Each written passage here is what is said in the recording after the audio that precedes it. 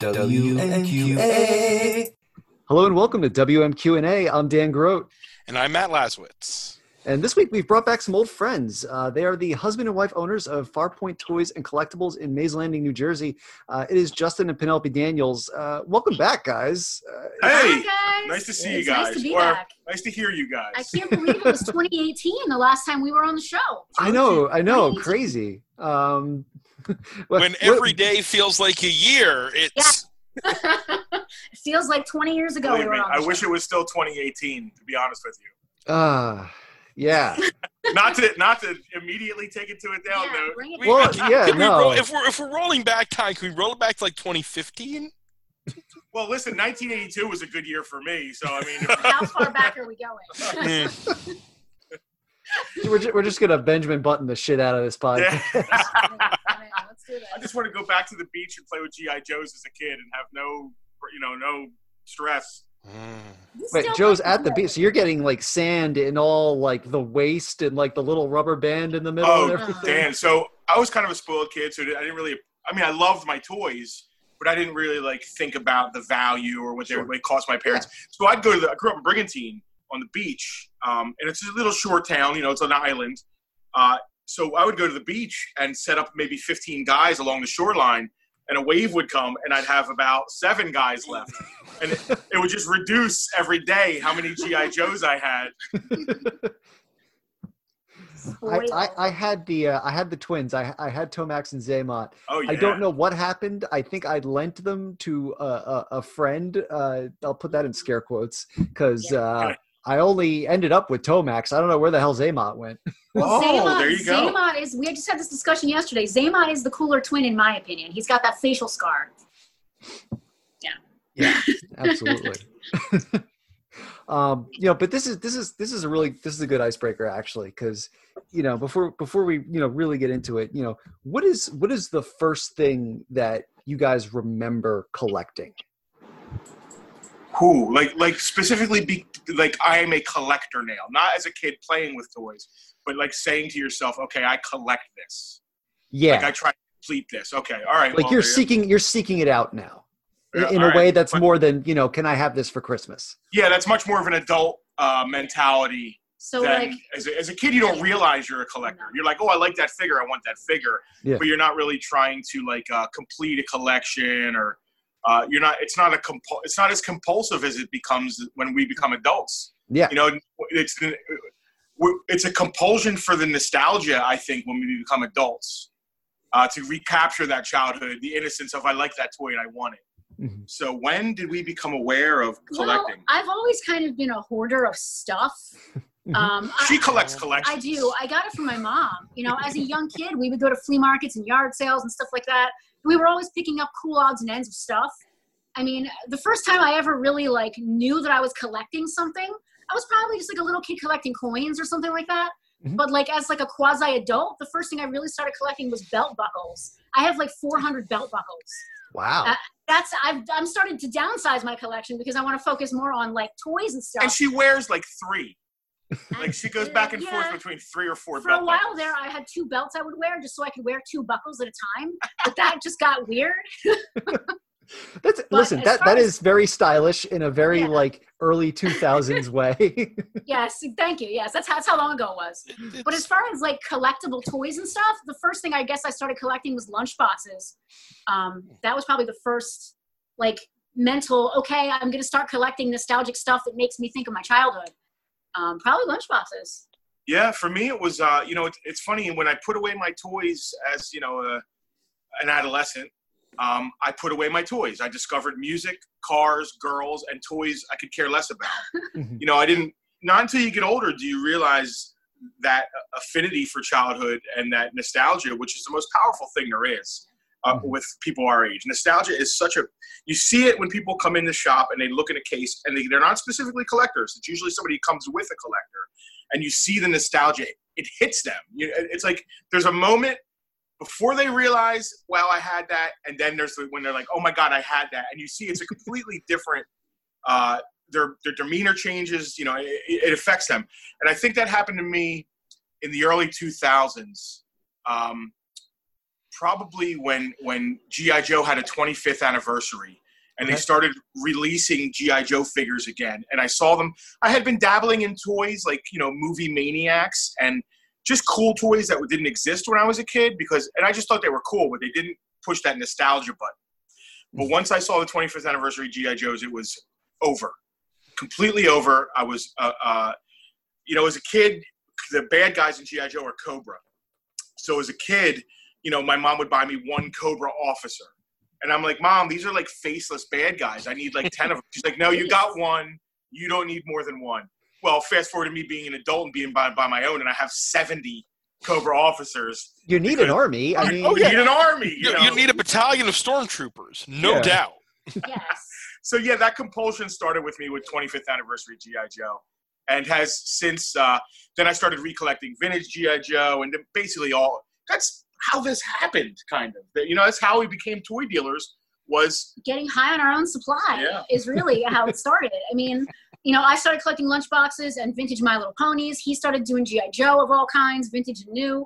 And, I would buy a collection of 5 ponies, but I really only needed 1 or 2 of them, but it was a whole collection. Well, what do I do with the other 3? I trade them, I sell them to someone else to feed my own addiction. Now, I assume in most relationships, there's the one compulsive person, and then there's the other side of the relationship who tempers them and says, no, you can't buy 70, maybe buy 5. Well, we enable each other to a terrible degree. It's bad. We've enabled each other enough that it has become a business. So. That's literally exactly what happened. I couldn't say no to him because I'm doing the same thing. He couldn't say no to me because I'm doing the same thing, and he's doing the same thing. Well, there was a point when I was buying stuff, and there'd be piles in the corner, and she'd say, where'd that come from? And I would say, oh, I had that. I've never been to that point because I'm smarter about it. I'll sneak the things in one at a time and just put them immediately on the shelf. And he doesn't look.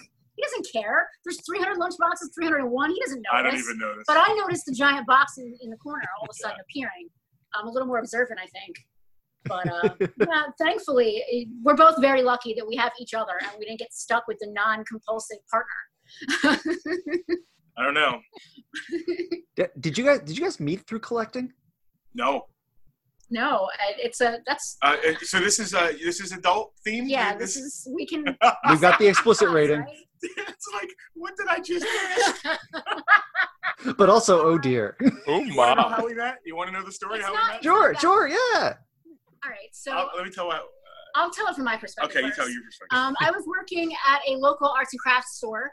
I was the head of the framing department, and a couple of friends of mine also worked there with me. And one of them said, "Hey, this cute guy gave me his number when I was working today, as I was cashing him out. I'm gonna call him. Would you mind, like, if we hanging out with us? Like, I don't really know him, but I think he's cute. So, like, would you mind kind of being my chaperone?" And I was like, "All right, that sounds interesting and fun. Like, give him a call."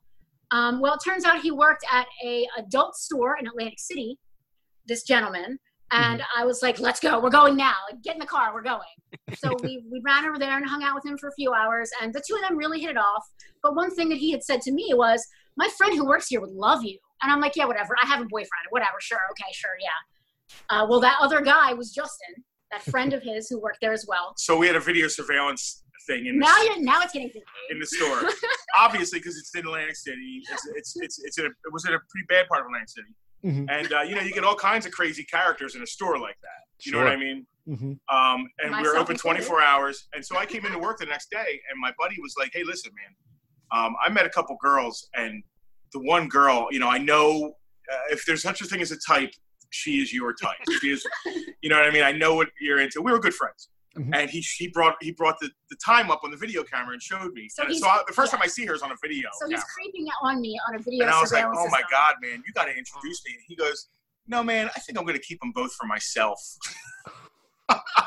He was a tool. He was, Listen, he was my friend, yes. but he was a tool. Yeah. Like, that was the kind of tool he was. It ended up not working out between my friend and his friend. Yeah. But 16 years later, we are married and have a business. So there was a point where they came in again, and I knew they were coming, so I hung out during his shift.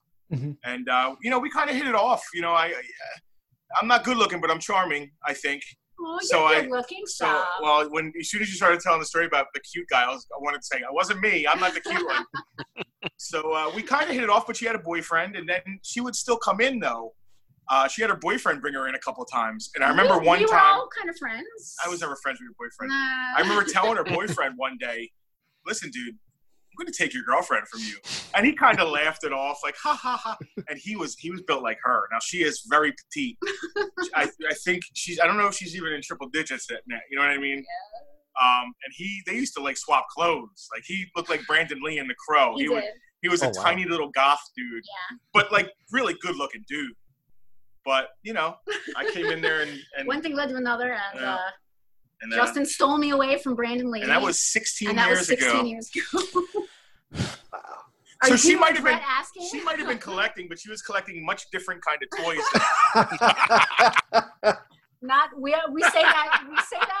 We say that to this day about Farpoint jokingly. Not that kind of toy store. Not that kind of toy store. Yeah. So that's how we met. I hope you regret asking. I 100% do not. I regret nothing. That is a great story. Man. 16 years. Yeah. Yes. And I can't believe it's been 16 years since we met. It's been 10 years since the store has been a thing. It's been 3 years since we opened at our location in Mays Landing, Route 40. I can't believe it. 2 years since we were last on your show. I can't believe how time is going. Yeah, time goes by fast. To get back to that, so I was dabbling in collecting when we met, and you were probably dabbling in collecting a little bit. I mean, like I said, I've always kind of been like a hoarder of stuff. So by then I was collecting belt buckles. But I think our personalities, one of the things we enjoyed doing was going to flea markets and stuff. So I think that when the two of us got together, it kind of unleashed the Kraken. You know what I mean? That's a good way to put it. And we both are nerdy. When he was an adolescent, getting rid of his toys and being into music and girls, he stopped trying to be that nerdy guy. He didn't want people to know he was that nerdy guy. But he's always been that nerdy guy. And I've always been that nerdy stopped. Girl. I rebelled against it so bad because I was just a little fat, thick glasses kid. You know what I mean? But in my teenage years, who wants to be that? So I tattoos and, hung out with bad people and got into trouble and all that BS that comes with being a dumb teenager. But I was really just rebelling against the nerd that I really am. And I she loved me for that nerd. Like she met kind of the baddish guy, whatever, but I was kind of over that anyway. But like, she knows I'm the nerd inside, and she made it easy for me to be able to embrace that kid who I had fought against for the whole first half of my life, or at least my, young teenage years and up through. Meanwhile, I never stopped being a nerd. I've just always kind of been, I feel, I'm 40 right now. I'm the same person I was when I was 15, 17. I feel like the same person. So I've kind of never not been a nerd, I guess. I have been through stages, boy. I've been through different stages of nerdery, but I've always been a nerd at heart. That's awesome. Oh, yeah. So cute. Yeah, we're turning back time here and talking about nostalgia. This has been a year for a lot of people, but I also think you guys more than most. For a second here, let's go back to March. Let's go back to March 22nd. Yeah. The halcyon days of March 22nd. Halcyon days of March 21st, let's face it. Yeah. No, but 22nd was the day that our governor said, okay, all quote unquote non-essential businesses have to close because this thing is here. COVID-19. What is going through your mind that day? So leading up to that day when he says it, the writing was kind of on the wall anyway. Right? For up to a week before then, we had already been kind of cautious in the store. Yeah. We're wiping everything down. Someone's like clearing their throat in the store and I'm running the other direction. We were cognizant of it. We were very cognizant, and we had already been very scared. Like when people would come in the store, like Penelope mentioned, if somebody would cough, my gut reaction would be to say, get out of my store. You know what I mean? Like, what are you doing coughing in my store? So we were ready for the governor to say that, because the fear leading up to the 22nd was palpable. You know what I mean? Yeah. So when he said it, I think there was along with the fear of what the hell are we going to do, because there was no unemployment. There was nothing at that time. Yeah. There was a relief on the other side of it of, okay, well, at least we don't have to risk ourselves. What do we do? What do we do? And we came up with some great ideas, I think, and ideas that have stuck through today and are going to stick and be part of what Farpoint does, even when we reopen. Mm-hmm. So it was unreal, Dan, to be honest with you. Like, for the government to say you have to close your store. I understand the safety. I understand both sides of the argument and all. And there's no perfectly right answer that works for everyone. And everyone keeps throwing around the word unprecedented, but there's no other word to describe it. Yeah. I mean, never in the history. Now, what makes it a business essential? You can get so deep into this. Yeah. Why is Walmart essential? Yes. Why is Home Depot? Why are people going to Home Depot and buying flowers to plant in their gardens because they have nothing else to do? Essential. And to be honest, we could have done some shady-ish stuff to pretend stock they're toilet essential. paper. Start selling hand sanitizer. Right, exactly. And that that puts a bad taste in my mouth. Yeah, we never really considered that for more than a split second because it while we could have probably been able to get away with it, it puts a bad taste in our mouths, and it's not at the heart of what we're doing. Mm-hmm. Putting people at risk, that's not what we wanted to do, ever. Right. Ourselves or customers. Well, they got to put themselves at risk by choosing to come as well. So there's a whole... There's a flip-flop of... Yep. Yeah. So I don't know if we've covered what, we kind of went roundaboutly what you were trying to ask us. No, it's all good, but yeah. Let's talk about the adaptation part of it, because you guys did mention, there are things that you guys started doing after the shutdown that are going to be part of your business model from now on. How did you guys adapt? Well, I want Penelope to discuss. Penelope is our social media. She is our. I'm the IT department. She's exactly. So anything that to do with social media, she's been great at. So I think we were ready to use the power we had. She had built. You know what I mean? Like, you're really building me up. Thank you. Well, but over the past few years, we have built an audience, and I think we were in a good position to be able to transition that audience into some sort of, some sort of revenue or attention. Yeah, like you were saying about our audience, our audience went from being passive to being interactive with us. The first thing we did when we realized we were going to be closed, how else can we make money? Facebook Live. It's a great way for people they can see us face to face. We can interact with them. It's just like as close to being in the store as possible. Right. And we like to say that we have like kind of a store experience, and we were trying to figure out how to bring that to people. So the first thing we thought of was Facebook Live, because we know that there are some of our contemporaries that don't have physical locations that use that. So we decided to use that. It's a great tool, and the fact that we had a lot of followers, and the fact that basically everyone is a captive audience now. Yes, that was everyone was going to be looking for something to do. We didn't know if they were going to spend money because nobody really knew what was going on with jobs and unemployment and everything like that. Some people still don't know what's going on. Exactly. Yeah. But March 22nd, the first day we were closed, was the first day we did one of our Bartertown. And that's just a cute name we came up with. We both love Mad Max. It's one of the first things we ever connected on 16 years ago. And the whole Bartertown, it's like a post-apocalyptic selling. I mean, if this isn't post-apocalyptic dystopian, what is right now? Yeah, so we branded it as this Bartertown cute thing, and we put on our little Mad Max costumes for the first one. And for the first 10? For the first 5 or 6. We were actually dressing up in Mad Max costumes in the beginning. I couldn't be bothered now.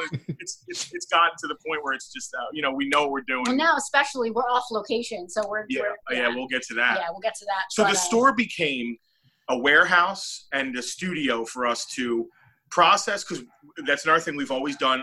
One of the legs that keeps us standing has always been selling online. It has to be. You can't, especially during the winter months. We're in a seasonal area.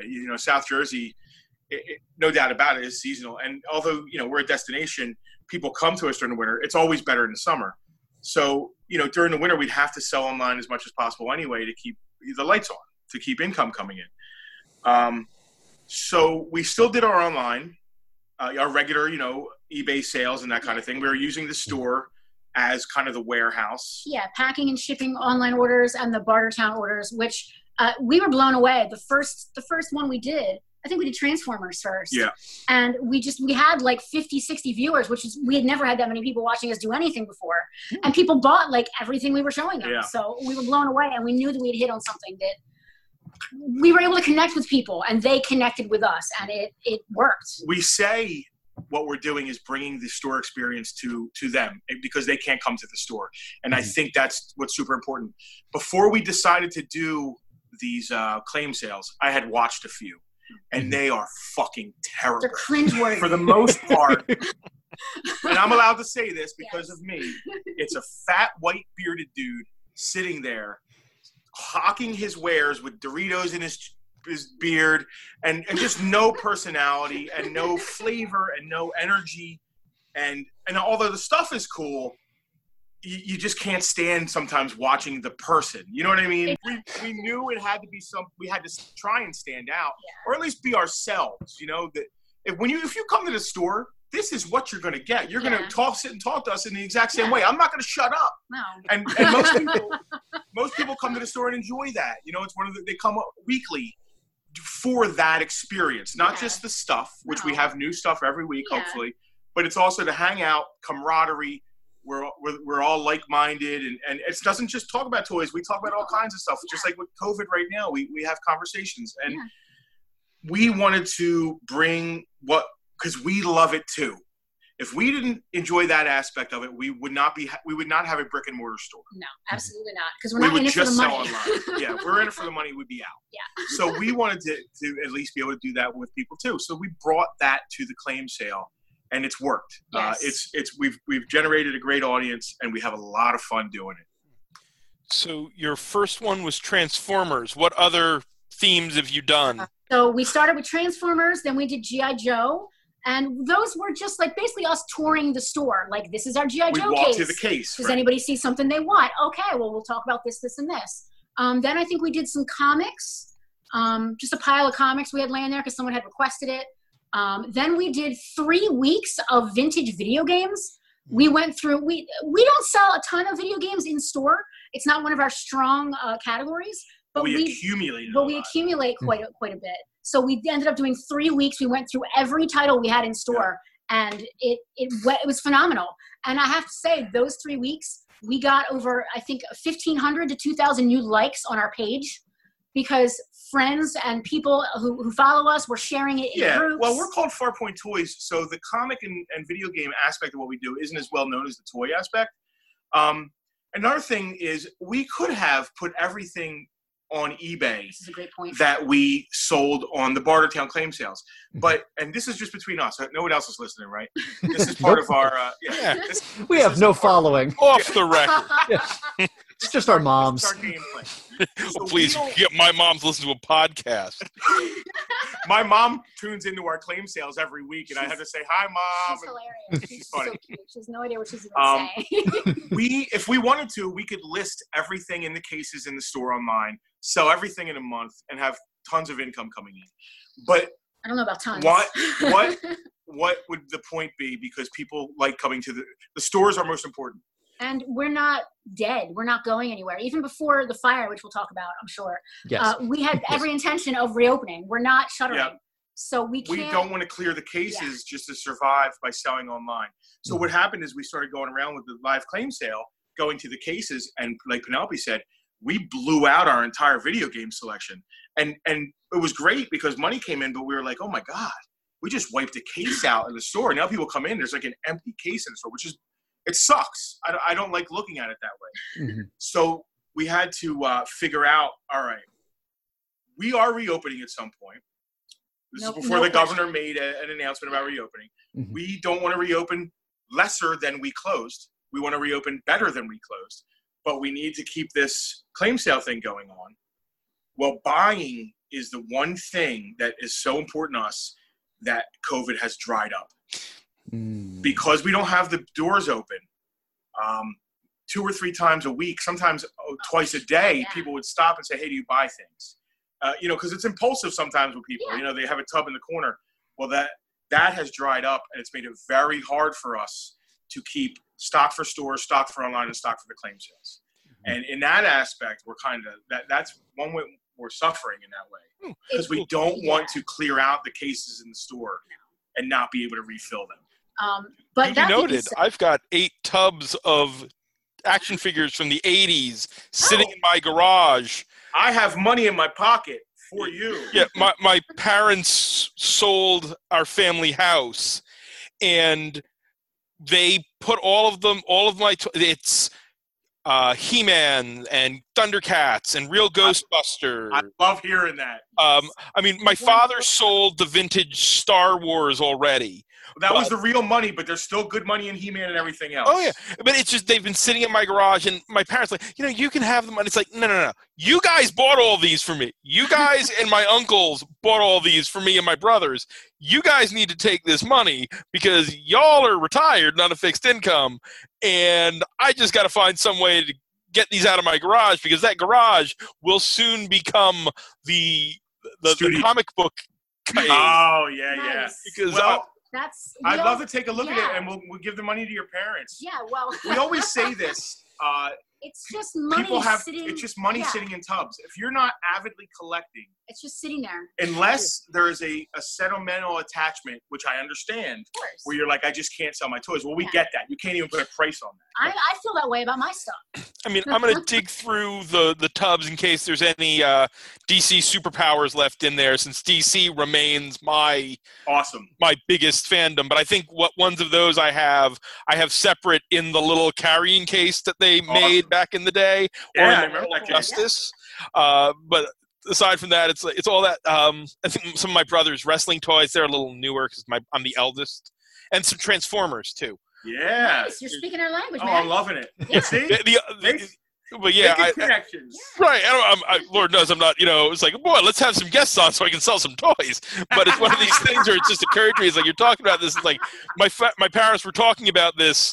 It's like, no, we're gonna come. We're gonna pick them up. We're gonna shop them around. I'm like, Dad, the circles that I run in, right?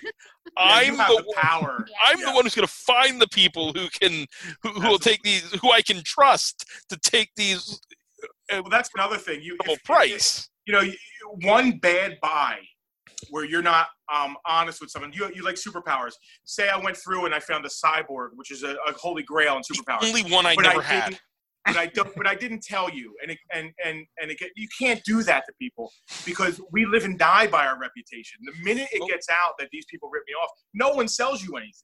And there are local businesses that have been around this area for 50 years that I don't want to call out, that they have a reputation like that, and we're not going down that road. Oh yeah, I worked in a comic shop for 15 years, and that was the first thing that my boss, who owned that store, it's like, you offer a fair price for a fair book. Totally. Now the what do I call them? Mean potato books. It's an average price per. But if you pull a Spider-Man 300 or a new, something good out of it, you have to say this is the good book in this lot.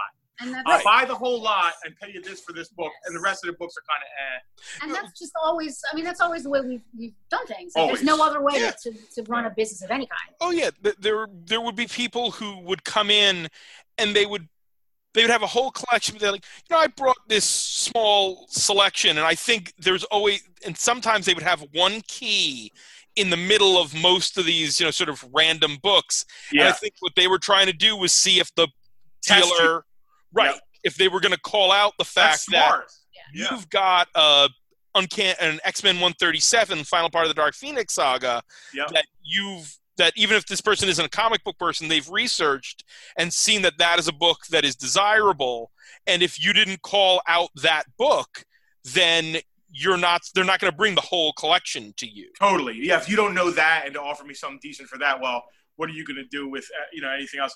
And that's smart for the seller. You want to be able to maximize what you're selling and still have the understanding that who you're selling it to has a broader audience and a way to make money on it. What was that noise? Sure.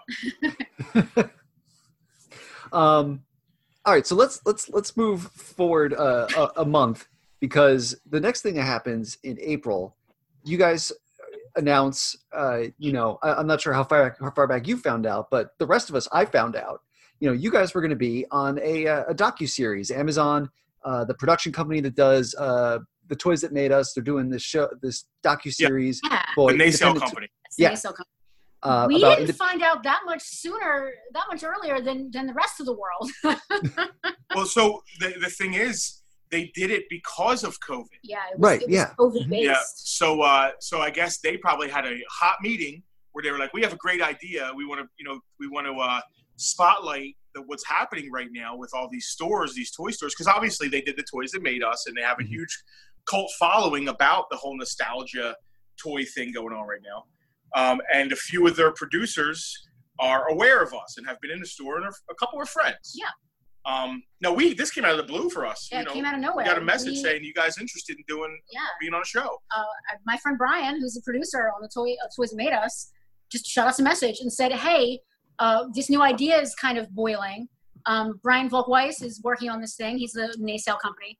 Are you guys interested? You're the first name that came to mind for stores that could be helped by this. Are you guys interested? And we said, absolutely. Whatever you want, whatever you need, we're in. So whenever we announced it, we probably found out the day before, honestly. Okay. I mean, or whenever we got whenever the go ahead, yeah. It's going to happen, you can announce it. And it turns out, I mean, it's different than anything you've ever seen documentary series because it's all self-shot. Yeah. They couldn't send film crews. Yeah. So all the stores self-shot, mostly. Some of those stores were in places that weren't fully closed down, so they may have been able to get someone to help them out. But most of us filmed it totally self-shot.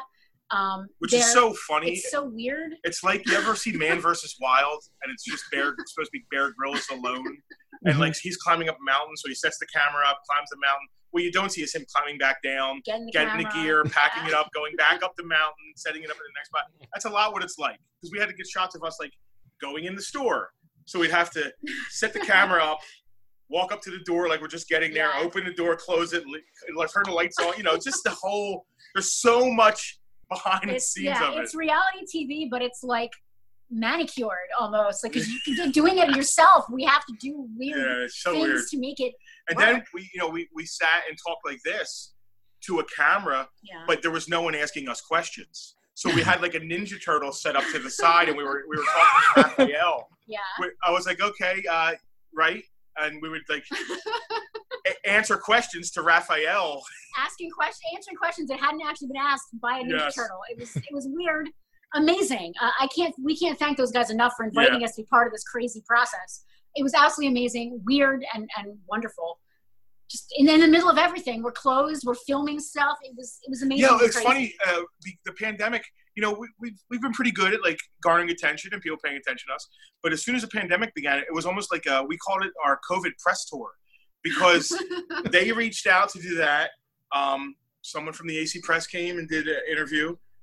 Who else? We did a couple podcasts. We just did a couple like podcasts with friends of ours. The Minnesota Toy Posse reached out to us. Yeah, there was just like 2 weeks of like people like, we want to talk to you guys, and we're just like, oh my god, like. Johnny from Monkey's Emporium across the pond. Right, yeah, we did a thing for a guy who has a toy store in London. Because everybody was doing online content, because there's everything's online content. Yeah. So we kind of feel like we did like a little COVID press tour. Yeah. We were on a ton of podcasts in like a 2-week period and filming this thing for them. And which is why we're so good at answering these questions right now. Yeah, so good. So good. We let them warm you up for us. Yeah, there you go. we're a well-polished machine. Oh yeah, now. oil, yeah. No. How long were you? How long a period were you actually, filming yourselves and talking to Raphael? So the bulk, the first thing we did, when they first contacted us, they said, listen, don't mention COVID. This is not COVID. Yeah, it's no COVID at all. Just do like a little, talk about your 10 favorite toys in the store, talk a little bit about how you guys like met and how you started, and that's it. That's right. So we filmed that over the course of one day with help. This was before. I actually specifically asked our contact, I said, do you want me to mention what's going on with COVID? Yeah. And he was like, no, don't mention anything. Yeah. So we filmed that in just like a few hours with Paul Brown from Spotlight Marketing. So I get that this was before COVID really smashed. Yeah, it was actually before the lockdown. We did just a one day, couple hours, and then maybe a week. That's it. Yeah. So they had the concept. I'm sorry, I misspoke earlier. They had the concept of the show. I guess they still wanted to self-shot because COVID was just kind of happening. Yeah, the whole thing was always no shutdown. It was always going to be self-shot. I think that was once the shutdown happened, they transitioned it to being more how it affected specifically affected the stores. I think the intention of it was always to help stores that were in trouble because of COVID. But I think once more stores became shuttered, they decided to really shift the focus to more of a COVID especially once it went thing. nationwide. Yeah. So after that, they said, listen, can you shoot some more COVID stuff? And that was a laundry list of stuff. And that took us probably 3 or 4 days because it was just us. Everybody was in lockdown, heavy lockdown at that point. So we didn't have Paul or anyone else to help us out. So it was just the 2 of us. And it took us probably 3 or 4 days just, again, interviewing ourselves. Figuring out what we want to say. And we actually shot a lot of footage of just our town of Mays Landing.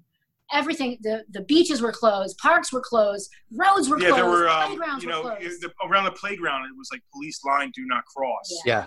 And just think about the imagery of that. When we look back on this in 10 or 20 years and see things like that, it's so sad and so serious. And crazy. I hope we're able to look back on it and be like, man, thank God that those days are over. It's going to be year 27 of the dystopian future. We're not at that point right now, so it's so hard to talk about. But, we're still, still in the heat of it. But that was, and then other things, and they asked for more footage. But you're going to get to that, I'm sure. They ended up asking us for even more footage for a different problem. Yeah, sure. So we're getting there. Yeah. It's been a hell of a timeline. It's been a hell of 3 months. Period. Yeah. Have you your episode hasn't aired yet, correct? No. It actually just got pushed back because of additional footage. Yeah, our original air date was going to be our premiere date was going to be August 21st, and we were going to be episode 5. They've now changed us to episode 6, and we're not sure if the date is going to change or not because they're actually going ahead of schedule. They've released episodes even faster than they expected. So we may still be on point for August, end of August, as episode 6 instead of 5. But what's really cool and unique about this whole thing, the majority of the proceeds for these episodes are going directly to the stores affected. And as such, they are getting these episodes out as soon as they're ready. So the minute their editing guy says, okay, done, it goes up with almost like very little notice. So they're just getting it out there because every view equals a few cents in the pockets of these stores. We are totally going to be able to buy a tank of gas probably with this. Listen, I'm not doing it. Again, we said this earlier. We don't do this. We're not in it for the money. Well, I mean, let's be completely honest. These guys are professional. We have to keep ourselves supported and our bills paid. The attention, hopefully, turns into some sort of revenue and somehow. That's really what it – just like this. Yeah. I mean, we might have just bought a toy collection, so you never know how things work. The more people that see and you talk to. It never hurts to have more eyes on anything you're doing. Right. True. So, having them reach out to us, the whole thing has just been – well, unless you're like well, I mean, negative press is still press, but what are you trying to say? Like Ghislaine Maxwell or any of those, Jeffrey Epstein. You don't want to – the more eyes on what you're doing is not good. Right. That whole there's no such thing as bad press thing did not go so far. Why are we? You cross a certain point and you enter a singularity, and it's no good of that can come. Absolutely. But anyway, to bring it back around. Sorry. To run far away from Jeffrey Epstein conspiracy. Yes, please. Don't hashtag this. No. That. Please do not. Why? This is not that kind of toy store. We already said that. And now for the QAnon segment of our podcast. Oh, man. Our next guest, Alex Jones. Okay. All right. Here we go. Pull back here. Yeah. I'm just going to drink my coffee and be quiet. Oh. The Comic Skates guys are going to be fans of this Jesus. Oh, okay. God, no. We rarely edit things out, but anything that would get that crowd listening, we're going to have to edit that out. You have to. You absolutely have to. Please. Oh, God. Another segment where I talk directly to Ethan Van Sciver. No, Justin doesn't even know who that is. No, that's the guy who started it, right? Okay. Yes. Okay. Just making sure. She gives me no credit. I do. I give you no credit. So I guess I wanted to know a little bit, dealing with a lot of, I know with dedicated comic shops, there's retailer forums, I know how they I have an idea of how they kind of interact with toy shops, in your guys' case, with these shops that we're seeing on a toy store near you, what is that community like? So we belong to a bunch of comic forums on Facebook. I think you and I are in a couple groups together. That's weirdly enough more structured than any kind of toy retailer community. Mm-hmm. A toy store near you has really brought a lot of us together. We're friends with some of those guys now, and we weren't before. We're more loose. It's more loose. We're good friends with a lot of local toy guys. South Jersey. I mean, I say toy guys. I shouldn't. Toy folks. South Jersey. We're all so close. But as far as the broader community, there's a weird glut in South Jersey of what we do. It's a toy and comic mecca, as you so eloquently put it a few years ago. I think because of the population and the fact that we're between New York and Philadelphia. But the community in general, with people, what we do, first of all, it's very competitive. It's not like we're ordering from Diamond. That's not our business model. Although there are aspects that we do, but the margins, we ran from the idea of just being what we call a air quotes Diamond store. Mm-hmm. First of all, there's a lack of soul, I think, with that store where it's just the new stuff. I love the stuff, and you have to have the stuff. But there's something to be said about the vintage nostalgia, which you don't get with, new Marvel Legends. They're cool. They're just not – they don't bring that feeling. And for us, it's about the feeling. So we don't really – we shied away from the Diamond model. Now we're in the vintage reselling model, which is a very competitive think about how many blue snaggletooths are in South Jersey. Right? A few thousand, who knows? I'm just saying a rare toy. Yeah. And how many toy shops are after that one rare toy? It's a very competitive, and we all like to pat each other on the back and say, man, when people post a collection they just got into the store and publicly we're like, man, that's awesome. But let me be honest with you, privately we're like, damn, we wish that was in our store. And it's just human nature. You always want what everybody has. But that being said, we have a great relationship with a lot of other local stores. Sure. If I don't have something that a customer's looking for, I'm not going to say I don't have it. Go on. Oh, no. No, I'm going to call Crossroads. I'm going to call Scott at Play With This. Yeah. I'm going to call other stores that are locally and say, hey, do you guys have this? My customer's looking for it. Absolutely. Even with new comics, we send people to Level Up. I mean, it's actually stupid to be negative about it or try and hide the fact that there are other stores. You're just shooting yourself in the foot because at the end of the day, people have to like you. I mean, it really comes down to, I don't know, there are some collectors that don't have to like you to buy your stuff. I mean, if I'm helping somebody who's looking for that blue snaggletooth, and I know that Scott at Play With This got one in, I'm not going to act like I have no idea where to find it. Yeah, that's totally true. No, we're for the collector. It's not good for anybody. It's not good for Scott. It's not good for us. It's not good for my customer, which is the most important Let's be honest. Our partner, the number 3 in the 3, Frank owned it's a toy store 20 minutes from us. And when we were in Level Up, we were in Level Up for 7 years. 7 years, yeah. And we did toys and vintage toys. And Frank was 20 minutes from us. And Frank was a friend at a place that we shopped before we decided we were going to do toys. Before we had that opportunity. Yeah. And we said, Frank, we're thinking about doing a toy store. And he came in and looked around and said, hey man, cool store. Let's just send customers back and forth, because we had one thing he didn't have. We had the mall and the glut of people that used to go to the mall. Yeah. And he was just a destination in Richland. Yeah. So we realized early on that working with the other stores was a boon instead of a bane, if that's a good way to put it. Because a lot of collectors, and we know this from doing road trips, we wouldn't just go out to one toy store if we were going out. We would make a little list and go to the mall. So it kind of makes it more fun, I think, as long as it's all about the stuff. Yeah, and it's a lot. I mean, think about it. Where there's a Lowe's, there's a Home Depot. Where there's a Walmart, there's a Target. There's a reason for that. Yeah, but that's all a race to the bottom, though. It is a race to the bottom. They can restock and restock. But the idea remains the same. If I'm going to Richland to go to It's a Toy Store, I have to drive past Farpoint. I'm going to go to both places. Yeah, but that being said, if Lowe's opens up across the street from us, I'm going to be very upset. But the vintage toy community, we were able to strike up relationships like that. And because of that relationship we had with Frank, fast forward, how long did we know Frank? 10 years? Yeah. Fast forward 10 years. We become partners. He closes his store, and we all get to do it together. We end up partners with him. We end up leaving the mall. We end up partnering up with him. We end up buying a building. Yeah. And I mean, other than the whole COVID pandemic fire shutdown thing, it's been great. Listen, so our I hate to use the word competitors, but the people who do what we do in South Jersey, we like them all very much. They have some great stores and they get some great stuff. But honestly, we're the best at what we do. You're so modest. You guys do a lot of cons before those were things that happened?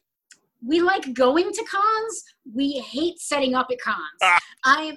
There's a reason that the store opens at noon when it's open. We're not early bird. I am not an early bird. If Justin had his way, he'd get up at like 7:30 every day. Not me. I'll sleep until 11. That's just, I'm a night owl. Yep. So we don't really do too much as far as cons go. Not setting up, but we love going to cons. I love going to cons. Yeah. But now that we have a location, we don't really need to do shows, if that makes sense. Having to keep online stock, and store stock, it's too many different kinds of stock, and I would never want to strip the store to go to a show. Yeah. But I'm not sure. Were you asking if we set up and sell at cons or just enjoy the con atmosphere?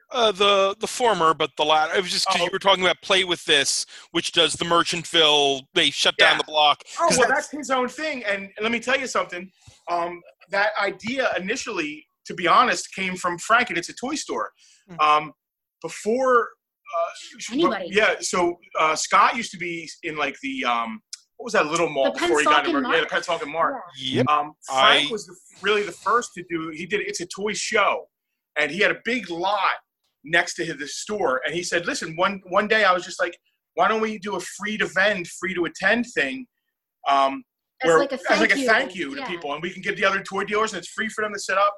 And that was 13 years ago now. Was the first one.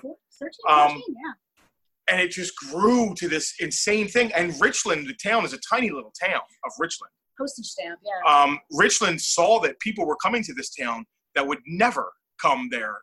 So they started doing Richland Day, basing their annual town celebration on It's a Toy Show at Frank's store. So we've transitioned the It's a Toy Show to Farpoint. We've done it for we can't do it this year, obviously. We're hoping to maybe still be able to do it once we can reopen later this year. But so that's one con we do, but honestly, we don't set up. We have the store. Yeah. So we shop it. The best thing about that con is 6 a.m., 5 a.m. when everyone's setting up and I'm giving them their spots. I'm out there with a flashlight looking for superpowers.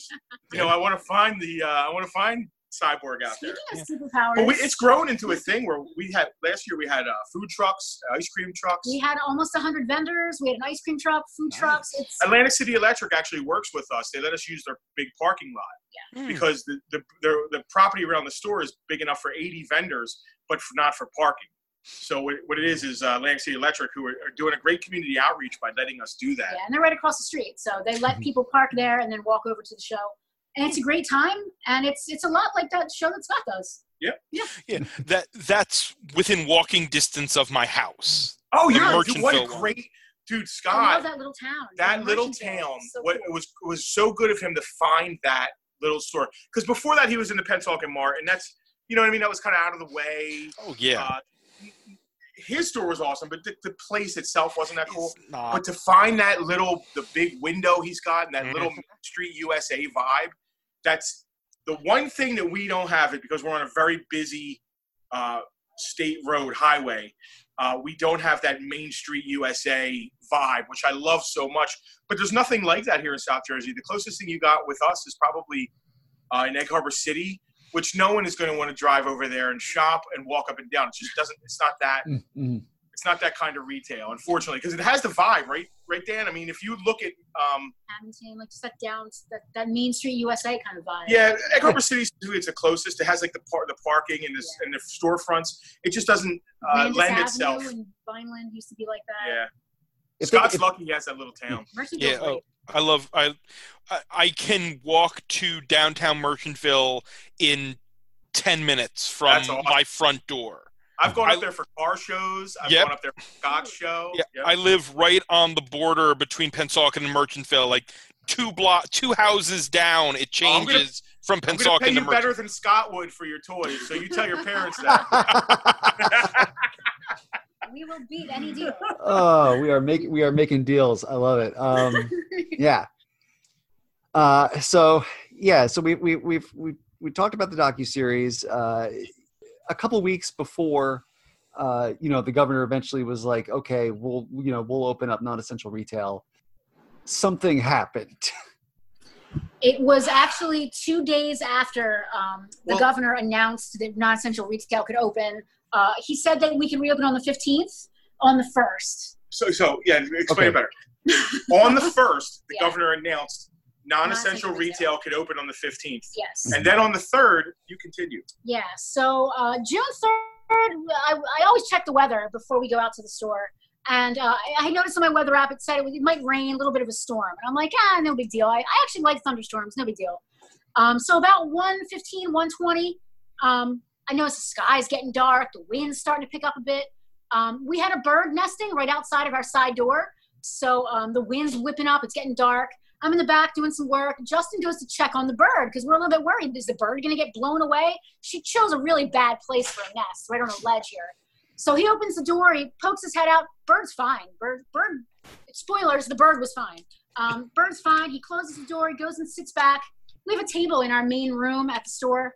And he goes and sits back. He's processing some toys. And all of a sudden, bam, big bang, lights go out.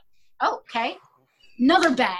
He hears sizzle, sizzle, sizzle, pop, bang, sizzle. Sees flames shooting out of the back wall. And you take it from there. So out of the corner of my eye, the back wall is where our breaker box is. So the first bang, the power went out. And I was like, oh, man, something. It's just a windy thunderstorm. It happens. Mm-hmm. The second bang, I heard the electrical sizzle noise. Zzz. Yep. I heard that like in a movie in the electric chair. And out of the corner of my eye, I see the brightest light. Like if you ever watch Terminator and Sarah Connor's at the fence, and in the distance is the nuclear bomb, and I saw a bright light out of the corner of my eye like that. And I'm like, what the hell? And the electrical box just bursts into flame and starts melting. Never seen anything like it in my life. And I said, oh my God, we're being hit by lightning.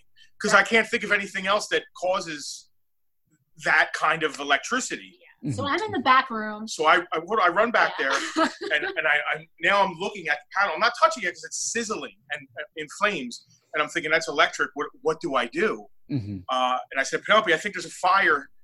And at that point, I'm in the back room. I had heard the bangs and everything. He's shouting, there's a fire. I run out. It's pitch black. It's black in except the store. for the flames now that are in the electrical box on the wall. And now hitting comic boxes, because I'm trying to pull comic boxes away from the wall. It's a store. We have things packed everywhere. Yeah.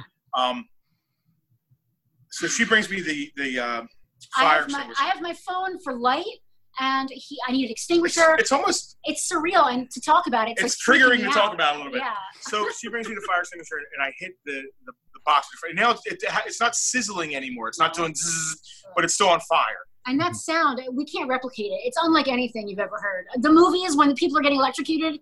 It sounds like that. Well, we've all heard it. The small degree of it. I'm sure we've all heard it. Zzz, oh yeah. Somehow, exactly.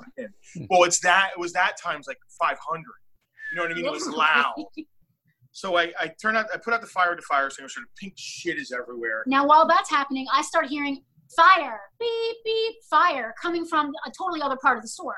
We have the back room where I was working. If you come out of there, you're in like the main area, and then around a corner is where he was with that fire. I'm hearing this fire alarm from a totally other back room through our like little like kitchenette area. Yeah, through a couple other rooms in the back room where the heater is. There's a heater and like a back door. So she goes to check that out. And there's smoke pouring out of our heater. Now, it was a 90-degree day that day. The heater was not on.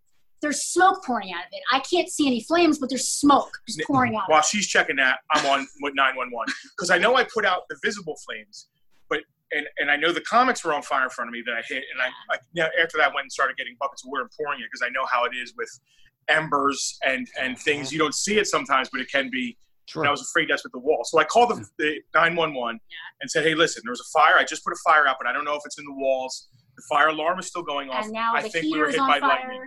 We thought we were hit by lightning. And the 911 operator, I think it was a guy, he says, we know one of your power lines got hit by lightning. So it was a very quick conversation, and you can imagine my head was spinning at that point. Yeah. So I only know this now because I've re-listened to the 911 tapes. Yeah. That he mentioned someone else called 911 from the street. I didn't remember that until I heard it again. Yeah, he conveniently forgot that, which will come up. It'd be important again in a minute. But I mean, I can't blame him. So He's now in the I'm middle of running all and this getting. crazy Now water. we don't know if the back wall's on fire. I'm running and getting buckets of water and pouring it on the comic boxes because the last thing I want is for the store to ignite. And dude, you know what goes. You can imagine what goes through your head. Like, there's a chance we're going to lose everything right now. So at this point, I realized there's something going on with the heater that we can't identify. I can't see the flames. I'm touching it, and it's boiling hot to the touch. All of the ductwork coming out of it is boiling hot. Something's going on. And there's smoke, but we can't see fire, which is super scary. I'd rather be able to see the fire. Is it under the floor? Is it in the wall? Where is it? Mm-hmm. So we're like, listen, we call 911. We got to get out of here. I said, Penelope. So go get the Star Wars 10 backs. Yes. Get them out of the store. Two things happened.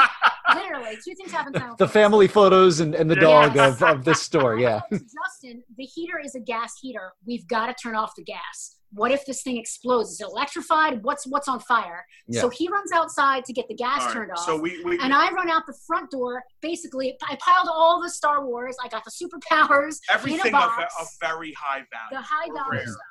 I literally scooped it. Like they ask you, what would you do in a fire? I know now. I would grab the 10 bags of superpowers and the high dollar comics, throw them in a box, and I'm pulling the box out the front door. Yeah, our carded cyborg.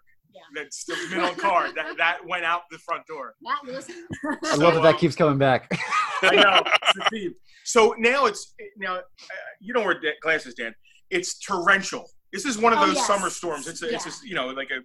So it was actually a derecho, but we didn't know it at the time. The storm we mentioned is now in full swing. Which is the term that in 40 years of my life I never heard, and now in two times in the past decade, it's happened, and it's just ridiculous.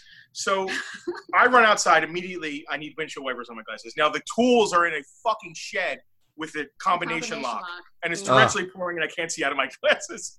So I'm wiping my glasses. Wipe my glasses. A couple tries. I finally get in. I get the wrench, and I run over to the gas to turn the gas off into the building. Mm-hmm. Because if the heater's getting hot, what the hell? You know what I mean? We had no idea why it was hot, where it was hot. And I'm just like, please don't explode on me. Please don't explode on me. Please don't explode on me. And I finally get the gas turned off. So while he's doing that, I'm loading the truck full of boxes of. The fire department. Yes. So I'm getting to that. So I'm filling up the truck with stuff. I realize that the road is on fire. Now, when I say the road is on fire, close your eyes and imagine Marty McFly has just gone 88 miles per hour and disappeared back to 1955. There is a line of fire on the road. Now, I didn't really realize it at the time. It took me a second to get it. It was the power line that had fallen outside, laying down on the grass at the edge of the road, hitting the sidewalk at the edge of the road. It started a fire along all the brush line, our mailbox, all the way down the sidewalk, to the little patch of woods right next door to the store. That was now basically a raging inferno. So when the fire department pulled up, which it took them less than, I think, 5 or 6 minutes to get there. They were there, and it was both of the local and Mays Landing, Hamilton Township PD. I mean, there was actually a cop before we called 911. I think he saw the line down. So what happened is a tree fell on one of the.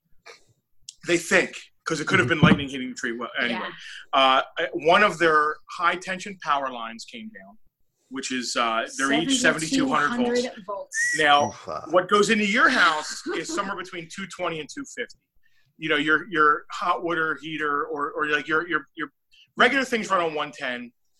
Your dryer probably runs on 220. Your heater, right? That's the thicker lines. Yeah. So when those high tension lines go through what's called a transformer at your pole, and that steps down the electric to a manageable level, it transforms it into a level that can safely come into your home. Well, their line fell on our line, skipping the transformer, and instead of 220, we got 7,200. And there is no one's home that is capable of. Your breakers are supposed to trip. Right, when too much power. And ours did. It tripped, but it was so much power, it welded the breakers together into one massive copper thing, and all the electric kept going through, which is what melted all the electric. We didn't. Of course, we didn't know that. No, now this. At this point in the story, Justin comes running out from the back. It's still torrentially raining. The fire department has showed up, but they're not coming in. So I come running out, and I see that the fire department is just. It's suddenly on the road, and I called them saying there's a fire in the store. It suddenly hits me. They can't cross the power line because it's still live and sizzling the road. So there's a power line, like a moat, between them and the store. So they can't cross it to get in to address I did not know this. Justin didn't know that. I go running to within like 5 feet of the power line. Dude. I know. Because I was going to run up and say, the fire's in here, guys. You know, I see that there's some on the road. Yeah. It didn't click. And they're putting out the fire at the road line. Right. Uh-huh. And good on them. They were there super fast. But they're not doing anything to come across. Right. It suddenly dawns on me why. He's running up, and I scream, Justin! She literally saved my life. It's alive! Because I would have ran over the power line, and that electric can jump up to 5 or 6 feet, they say, especially in the And it was raining. Right. So anything that was wet, we're wet. So I stopped, realized, took it in, and said, oh my God, he step back. Just like Charlie Brown as he's about to kick the football. He's like, anyway. So thank God Justin stopped.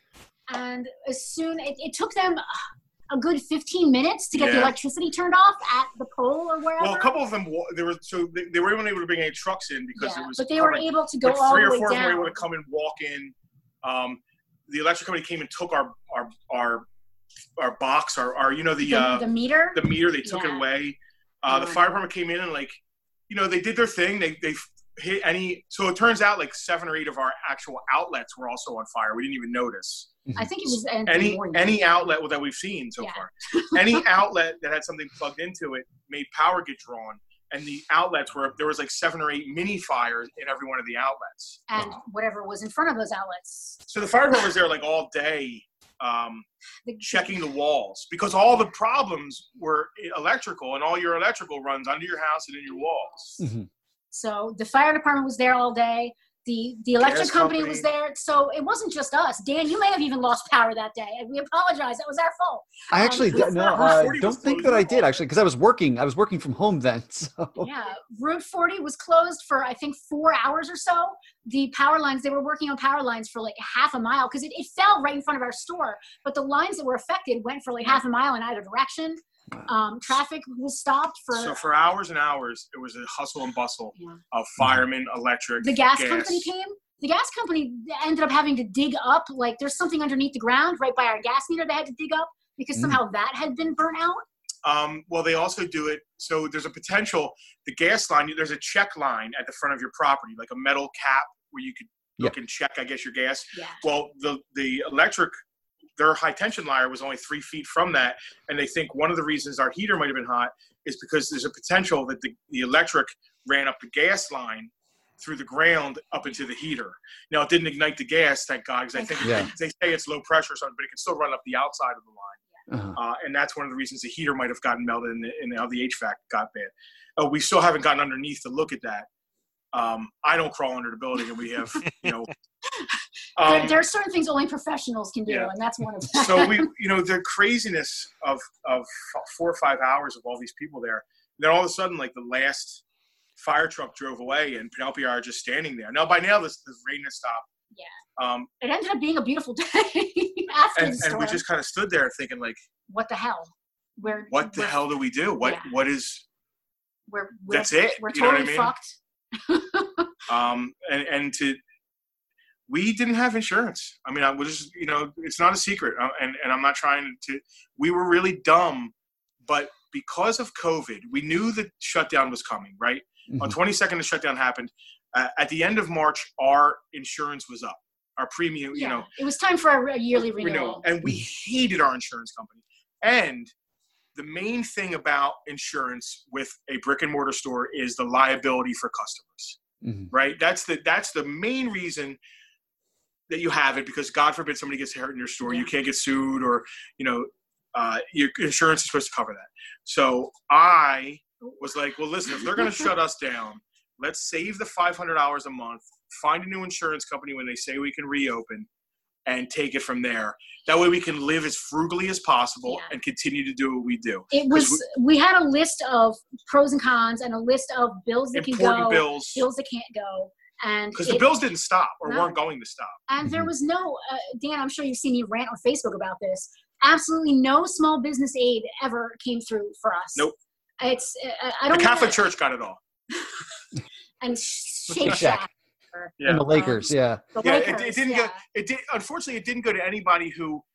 I'm sure it mattered, air quotes, to everyone, but they should have started at the bottom, to the people that it really, really mattered for. Yeah. You know, $1,000 would have made it. $5,000 would have been the difference between everything with us. You know what I mean? We would have been able to keep. If we had gotten, let's say, $3,000, we wouldn't have had to. Instead, they not have insurance. They decided to start at the top with people who had relationships with banks already. You know, and give the most money to them. Yeah, and from a business perspective, would they rather give $1 million to 10 companies or, have to deal with 100 companies? From their point of view, the less people they have to deal with, the better. And I get that. But at the same time, I really feel like it should have been a bottom-up kind of thing. It was broken. That whole idea of the EIDL and the PPP was totally broken. It didn't pertain to us. We didn't see any of it coming, so we decided, what's the worst that can happen without insurance if we're closed? What, are we going to get struck by lightning? And guess what? The worst that can happen with insurance happened.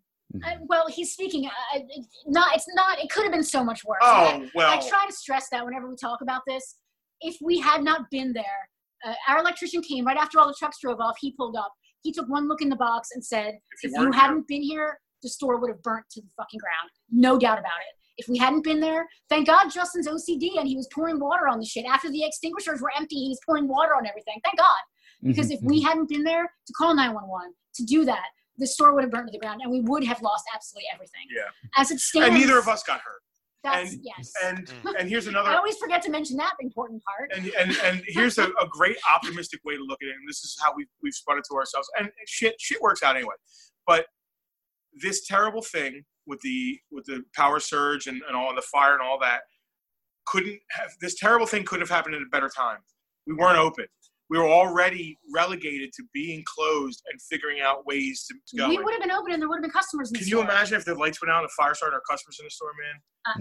I can't even fathom traumatizing, people. I mean, I'm get out of the store. I'm traumatized. I can't imagine the store full of kids, people. So yeah, man, it could have been so much worse. And that night was very depressing because we didn't know what kind of, even the extent. We still don't know the true extent of the damage because of COVID. Still, the township. I don't want to say they're dragging their feet, but there's not enough people to cover, I guess, the job. So we haven't had any inspections.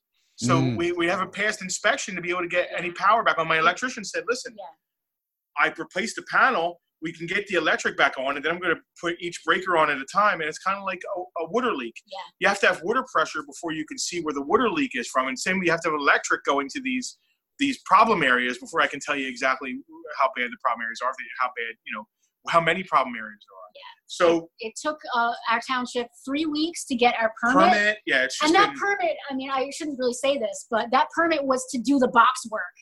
Thank God our guy was like, I'll just do it and then get the permit. Yep. I probably shouldn't be saying that. No, he did it. He said get the permit, and then as soon as you get the permit, ask for the inspection. Yeah, it took them 3 weeks just to get us the permit. That was last Monday. Yeah. And then we had an inspection for Wednesday. They canceled the inspection because they have no one to do it. And they didn't reschedule. They didn't postpone. They canceled the inspection entirely. And we can't get any electricity turned back on from AC Electric. It's stressful. Without the inspection. But and they just canceled. They're like, no, we don't know what to do. It's canceled. So that night, we were like, holy shit, what do we do? The night that this happened. Yeah. The next day, everyone, that scene in when Gary Oldman's like, everyone in The Professional. Yeah. Everyone heard what happened and said, how do we help? How do we help? And we usually try our best. It's very hard to accept help, man. When we say this on the GoFundMe page, Justin put it great. We don't. We're admitting defeat, basically. Asking for any kind of help or even admitting that we need help. It's a way of admitting defeat, and it's not something we wanted to do. But we realized that the place means a lot to our friends. We didn't want to be expensive friends. You know what I mean? Like, we don't want it to cost anything to be our friends. So we know that if we ask for help, the immediate circle are going to be the biggest help. That's just how it is. It's your friends. And God, we love our friends so much. We don't want to ask anything of them. But I think it was Penelope's sister who said to us, you need to let the helpers help. The people who want to help, they want to. It makes them feel good. It's important to them to be able to help their friends. And I get that because vice versa, it makes us feel good to help our friends. So we put it in our friends' hands, and holy shit. Like, we put out a call, and oh my God, like in a day, we couldn't believe the circle of love and like it's support. It's humbling, and it's I mean, you included, Dan. You and your wife donated. I didn't want to call him out specifically. I didn't want to call him out either, but I'm not going to ignore that fact. So thank you again, Dan. I mean, people like you made us realize that what we do matters. And it doesn't just matter to us or to our small circle. It matters to people. And it made us. Well, it's not just our store. It's not just our store anymore. It's like everyone's, the community. You know what I mean? Yeah. It makes us feel like we were doing something right, that we got such a response like that. And the people that every share, every like. I mean, we had. Larry Hama. I'm sure you saw his share. I literally burst into tears. He messaged us and said, "What can I do?" We feel so undeserving, man. That's really what it comes down to. Like, I don't know if you can listen. I'm cocky about like, we get cool stuff, but like, I don't feel deserving of like people's like the support in that way. It's hard to.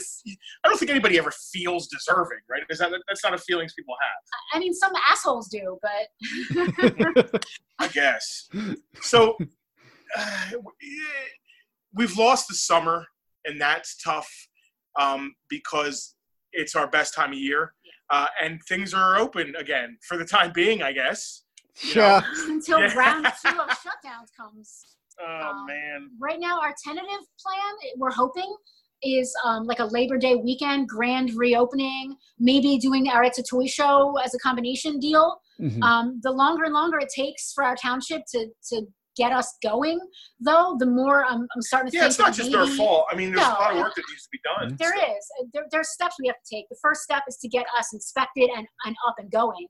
At that point, our electrician can really start to hone in on what and where the problems are. At this heater point, has to be addressed. Where our heater guy is working on getting the heater situation figured out. The heater is totally toast.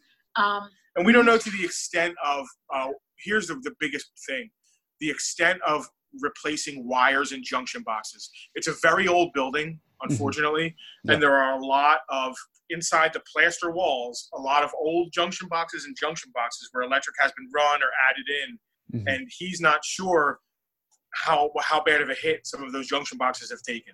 And if we need to start pulling off more sections of wall, that's going to get very time-consuming, messy. It's almost like gutting a house and redoing it. At that point. So, but without any electricity or air conditioning in there right now, it's been really difficult to use the store as our home base. Like we've been using it. Terrible. We've been using it for our Bartertown videos as a studio, as a warehouse. Not now. It's 100 degrees. Now we have taken over Penelope's sister's house. Yeah, we're coming to you live from my sister's living room. An undisclosed location. We've been calling it Muppet Studios. She has fantastic internet. Yeah, she's our Kermit. When we do our stuff, she's like the Kermit flailing in the background, being our production manager while we're doing our live videos. And her internet's amazing. No, just a couple of things to point out here. You guys, you had the GoFundMe and it raised nearly $27,000, which, I imagine there's still a lot of work to do, but that's well. So we asked for 25, right? Like that was the initial number, and that you can buy a building for $60,000. Yeah, we had at that point. So what we didn't know what we needed. We still don't know what we need. Yeah. So we figured, I don't care. Listen, that's a big number. If we hit it, great. If it ends up being more than that, between our savings, we do have some savings, have stuff to sell, and there is some stuff that is going, of course. But between all of that and that, we're gonna be all right. Yeah, we're gonna get through it. I mean, absolutely. It's gonna suck, but we're gonna because of all. That's a lot of money. I mean, it's got to cover most. Depending, we might have to do a complete. When I talk about going into the walls and all that, there is another option, and that's cutting all the wiring and just rewiring everything. Starting fresh and running new wires from the panels into the walls and just ignoring what's already there.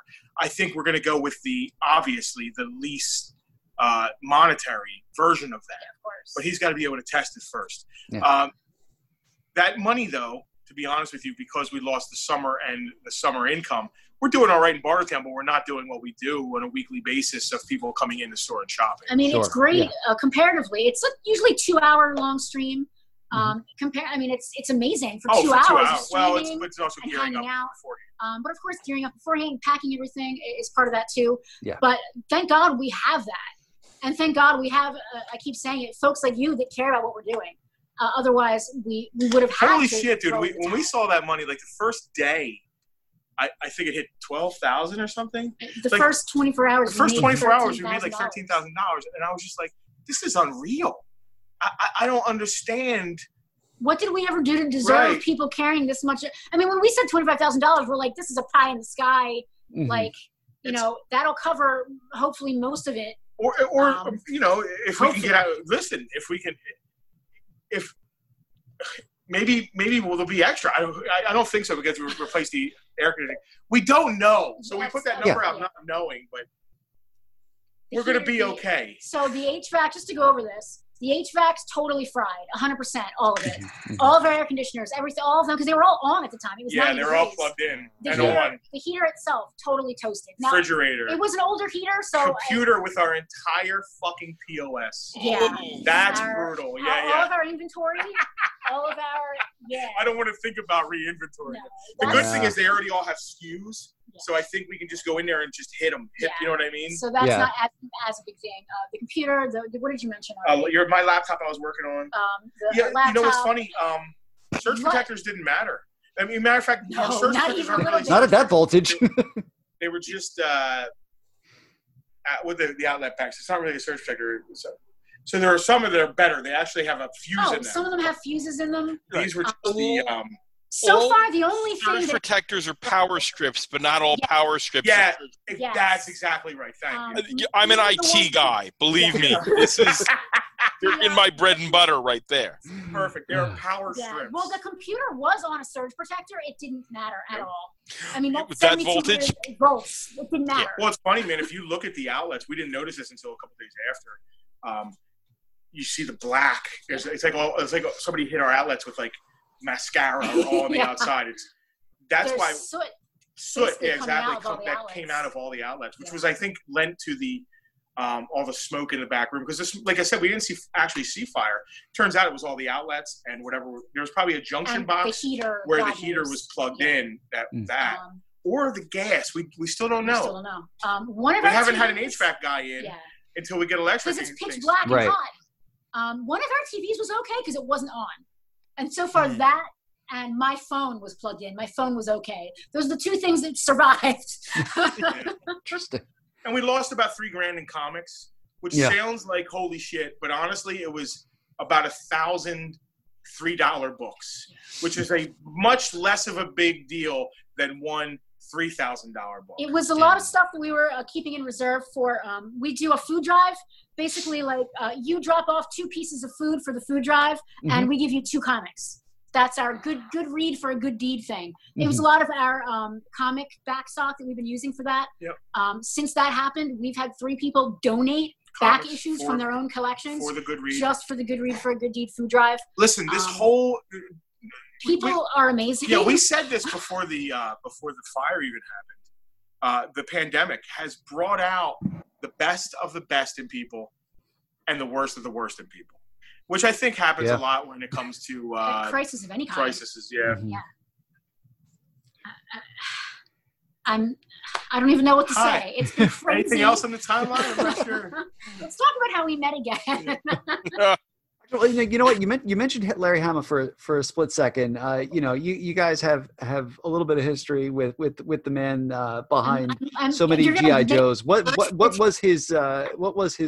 his contribution end up being there? So I start with the COVID because he reached out during COVID. So Larry reached out to us initially in April and said, basically, I love you guys. How can I help?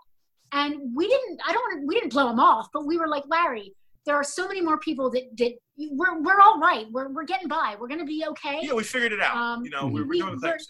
Please, we love you. Help people that need it more than us. Again, we're not good at. We're not good at accepting help. We're just not good at it. We're not good at it. It's so we kind of like, oh, Larry, we're all right, and also he left it in our hands, which was like, well, what the hell am I mean, I don't want to ask him for anything. He was sort of like, how can we help? And just to put this into some perspective. And I said, just reaching out, man. That's it. We met Larry at New York Comic Con like 12 years ago. I was in my Baroness outfit, and he like geeked out on me in my Baroness costume. Meanwhile, I'm geeking out. Justin's like nearly in tears. I'm like, sir, thank you for my fantastic childhood. And, I was the epitome of like every guy that meets him for the first time is that guy. Like G.I. Joe was my life as a kid. Meanwhile, Larry's like, can I have a picture with you? To me, totally. I'm like, and I friended him on MySpace. Not in a creepy way. Not creepy. Beautiful. It was beautiful. I friended him on MySpace. And we became friends on MySpace. That transitioned into Facebook. You know, fast forward. And then once we started having him at Free Comic Book Day. And then we had him at Free Comic Book Day, I think 3 times. You know, once I was doing 115 in my car on the expressway with him, and he was white-knuckled like this, I was like, we're either friends or he's never going to talk to me again. We almost, we were picking him up from this was a test you passed. Yes, dropping him off. We passed the test. We were almost late for his train. Yeah, we took him out to dinner after Free Comic Book Day, and we almost missed his train. And Justin's literally doing 115. And I'm like, and I look at my watch, and he doesn't know the distance between Mays Landing and 30th Street Station, Philly.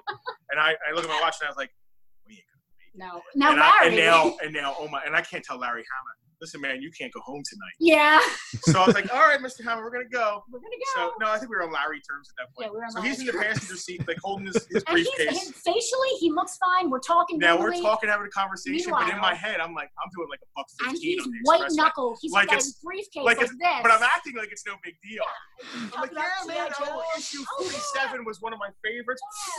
Flying up the expressway. Larry's sitting there talking to me, but I can see his knuckles are bare white. But you cannot tell by his voice that there's anything wrong at all. So we made it to the station, and I said to Penelope after he got out, I was like, "We're never going to see that man again." So the fact that we're still friends, we did it. We're actually friends. I feel like that strengthened our relationship with him, if at all possible.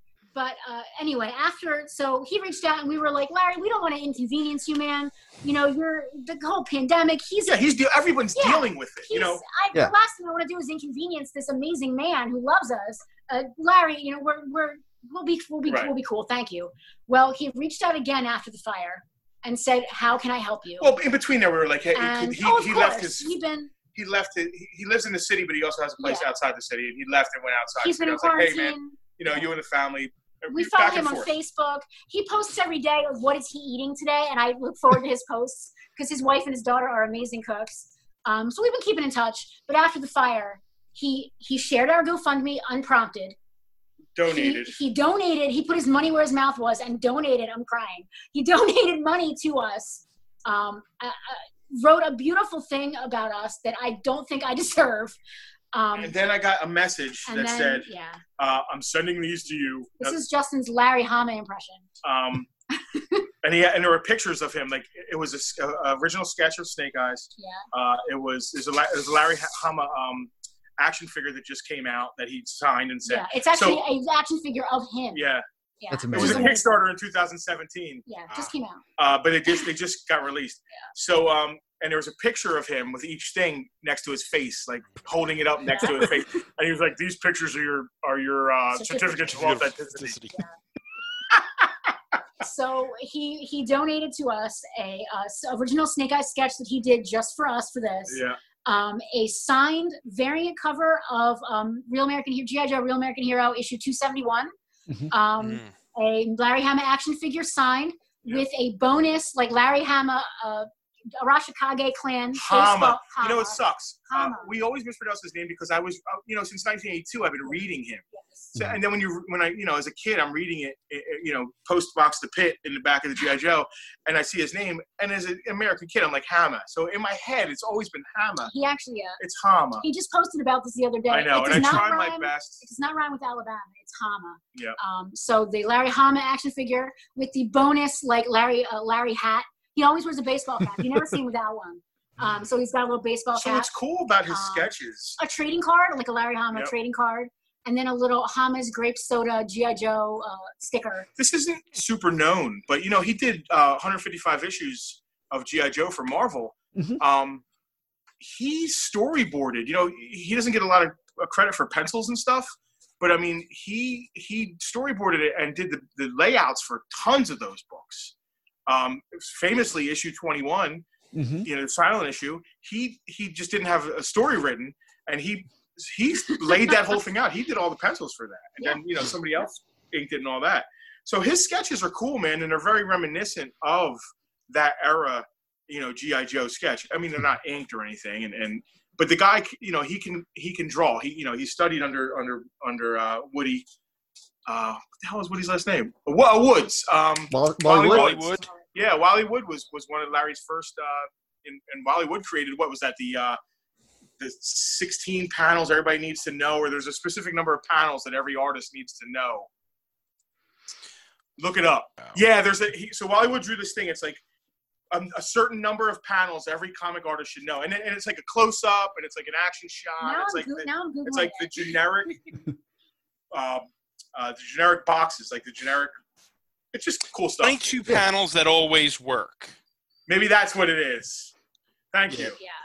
But what I love about Larry's sketches is that his military stuff is always accurate. Yeah. Because he was in the military. He loves his guns. And his stuff is always like pinpoint accurate, like down to the bullets. As a kid, reading G.I. Joe, so there'd always be a little note bubble at the bottom in yellow. When somebody used slang or like a shortened version of what a weapon was, it would always say like what it stood for as the weapon. And I always thought that minutia as a kid spoke to me so much. It made me love like that military aspect of stuff. And not even the minutia, but he never talked down to kids when he was writing. Mm-hmm. You know, he wrote what he wrote, and if you didn't know what it meant, you looked it up and you learned something. And we had a conversation about the other day. That's how he writes. He doesn't think you should be dumb things down. Teach somebody something. I love it. He also doesn't write in big arcs. I wish he did. He doesn't really plan out big arcs, which I love arcs. You know what I mean? I love some big story arcs. He's more of a one, you know, he's done 2 or 3 arcs here and there, but I think he forgets sometimes the things he sets up years and years ahead of time. You know, he started out in 82. I'm just writing this stupid kids book based on toys. I got saddled with this licensed book. Exactly. But no, he didn't just do G.I. Joe. He worked on Wolverine. Oh, they know. And I did a year on Batman 2000. Yeah. One of my favorite comic characters of all time is Spider-Ham. I had no idea until last year that he co-created Spider-Ham, and my head exploded. Yeah, that was weird. I didn't know that either. I love Spider-Ham. He's actually working on something now with Run DMC. It just got announced like yesterday. Oh no shit. Him, Run DMC, and Amy Shu are doing something. And I know McDaniel, what's his name? Daryl DMC. DMC, it does comic books, right? Like he does stuff. So they're doing something together. I don't know what it is. I'm excited. It's cool as shit. Yeah. Listen, guys, Larry Hama, real American hero. I mean, no doubt. Absolutely, dude. Yeah. Oh yeah. I mean, and he's a true Renaissance man. That term was invented for him. Yeah. He's a writer, an editor, an artist, an actor. He was in episodes of MASH. Yeah. He was on Broadway in Pacific Overture, Sondheim. He's a musician. He's probably going to cure COVID. He's actually Dr. Anthony Fauci. Yeah. You know, all those Chuck Norris memes, screw that guy. It should be Larry Hama instead. Exactly. And now you know. So you know, as we're hitting like the hour and a half, mark. Well, actually, no. There's still something. There's one more thing. Just one more thing. Yeah. Hey, Columbo. I can't do the Columbo. I'll leave that to you, Matt. But you guys got nominated for a Retail Eisner. On top of all of this. So the store catches on fire. Everything's crazy. COVID. Oh, Patty from San Diego Comic-Con emails me, congratulations, you've been nominated for an Eisner for the 3rd year in a row. If I could pile more things that we're not deserving of, our friends love, people caring, an Eisner.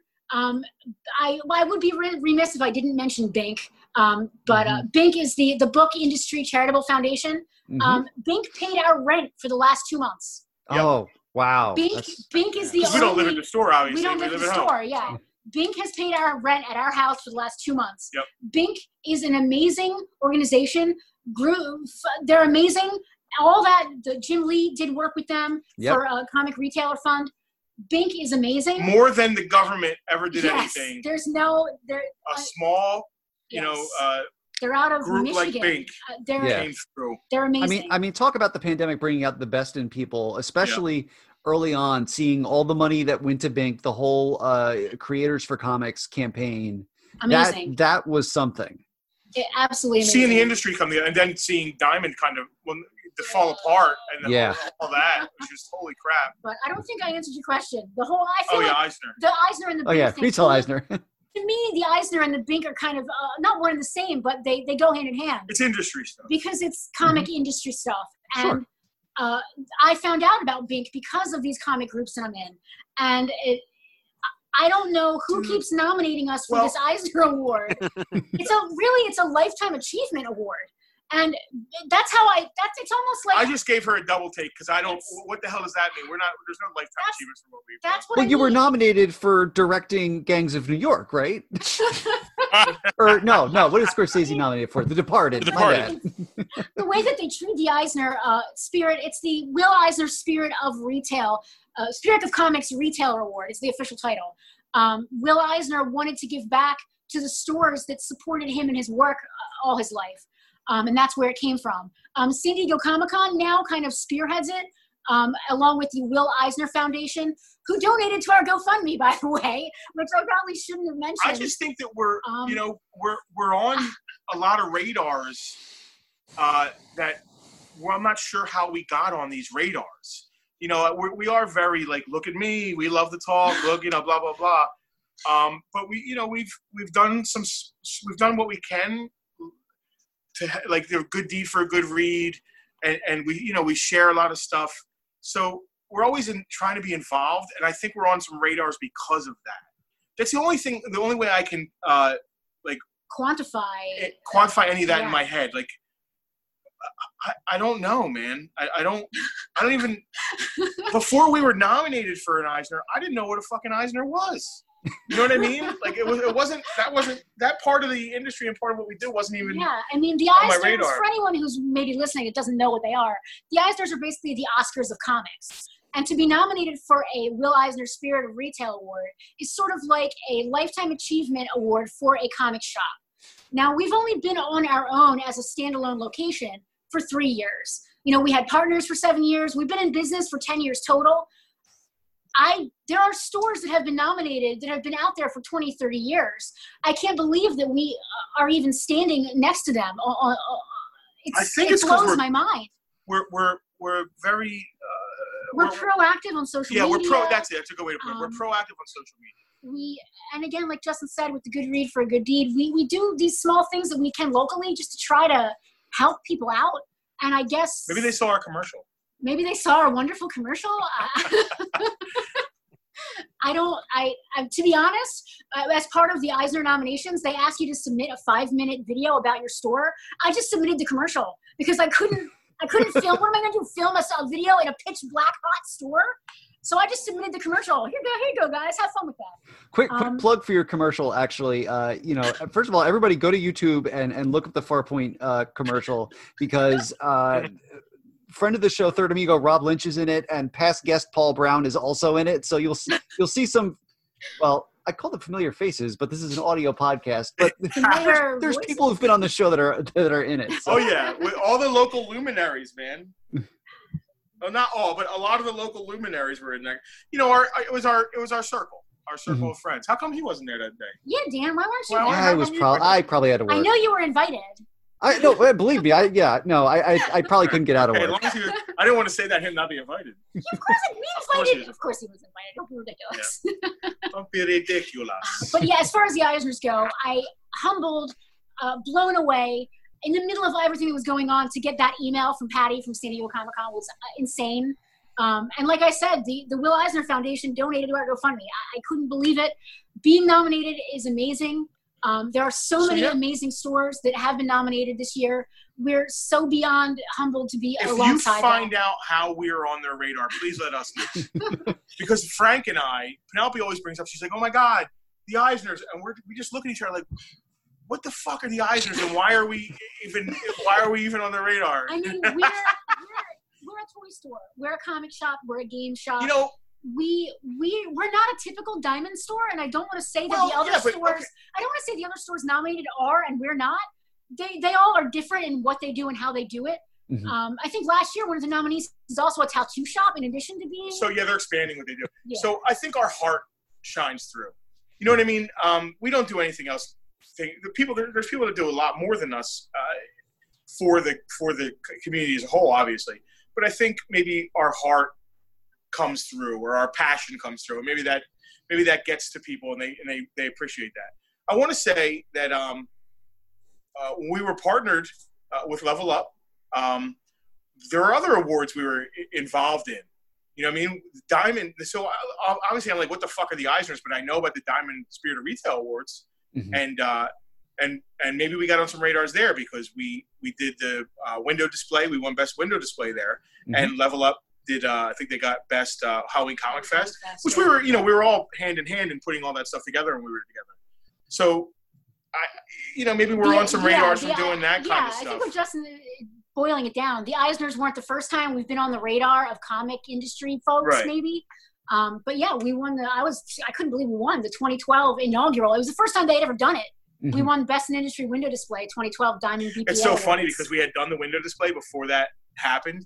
And as soon as I remember Greg coming to me and saying, they're doing a Best Window Display thing. And I said, Greg, we fucking won. And we did. Was that the year of the G.I. Joe Transformer display or the Marvel Legends display? It was the first one. We won for the Marvel one. Yeah. And we didn't win for the He-Man one. We entered it. But I'll tell you why. Because Diamond didn't solicit the Matty Collector toys. Diamond did solicit Marvel Universe, which is what we used in that window display. Right. But they had nothing to do with the Matty Collector He-Man toys we used for it. Because, listen, that He-Man window display was better than the first one. That He-Man display should be in the Louvre. It belongs in a museum. Exactly. Instead, it's in a warehouse behind our store right now. A hot, dark warehouse behind. That's the one thing I miss about being in a mall-like atmosphere is being able to do a window display like that. We don't have a window at the store. We don't have space at the store, and our windows go to the outside. And the sun would just destroy anything we built. That being said, we do have a life-size raptor in an actual little pond. Okay, so we have a 1:1 scale Jurassic Park display. We do. We have 1:1 scale. But you know what we've done? You know what we've done to kind of, since we can't do the window spaces, we started the museum aspect of the store, which is something that was always laying beneath the surface that we never embraced out loud until this past year, I guess. Yeah. So we, being collectors ourselves, there's stuff that comes in the store that we don't want to sell. And it's hard for us to justify keeping that stuff. Enabling each other. Yeah, it's really hard to justify keeping that stuff. Well, we finally figured out how. We're a museum. So when something really cool comes in, or we get an entire collection of something, we can put it in a case with a little museum tag, and people can come in and check it out.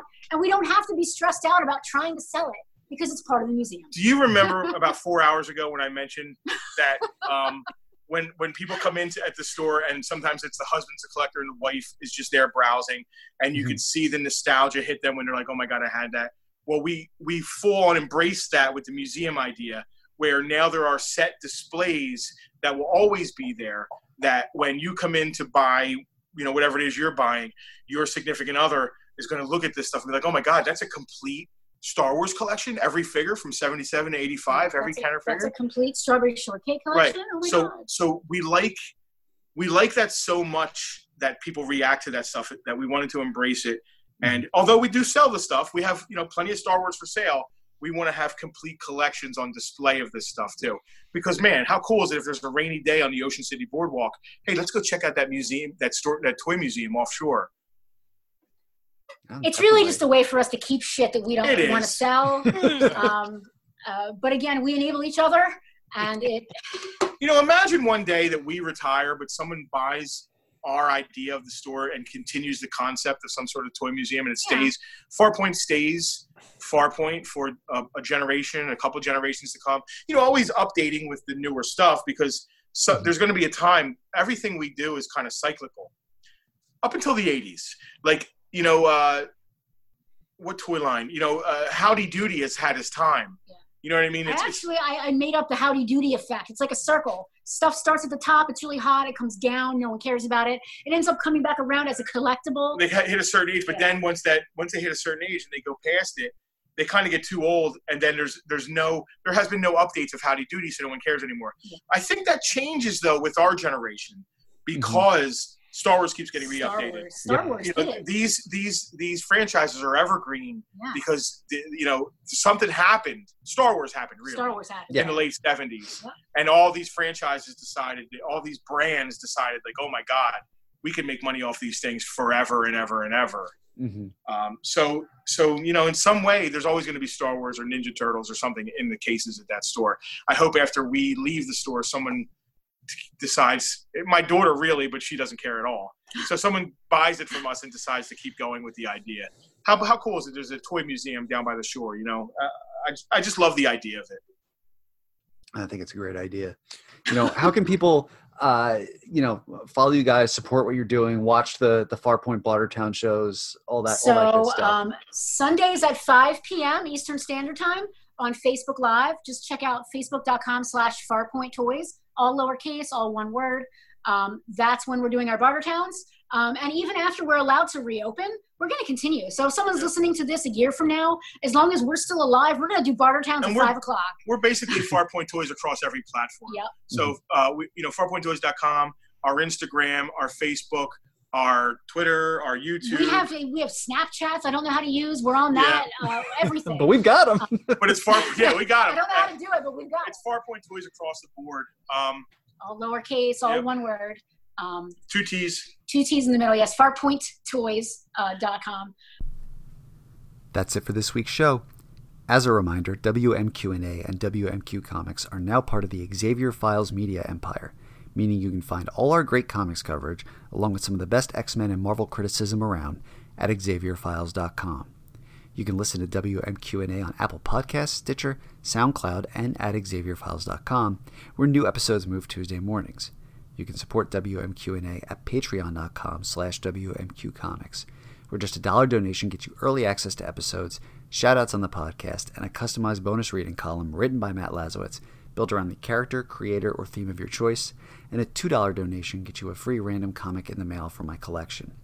Big thanks to our patrons, Charlie Davis from the Young Ones and Match Club podcasts, Robert Secundus from Docs Talks at XavierFiles.com, Scott Madrinsky from MojosWork.com, Carla Pacheco from Marvel Spider-Woman series, Saren, and Lan M from Lan's Vids. You can follow WMQ Comics and Xavier Files on Twitter and Facebook, and you can follow me on Twitter at Daniel P. Grote and Matt Lazowitz at MattLaz1013. Not a fan of social media? Sign up for our weekly Q newsletter, which gives you our best content every week in your inbox, plus sneak peeks at what's ahead and an early look at our Sunday editorials. And until next week, in the immortal words of Abraham Lincoln, be excellent to each other. WMQA.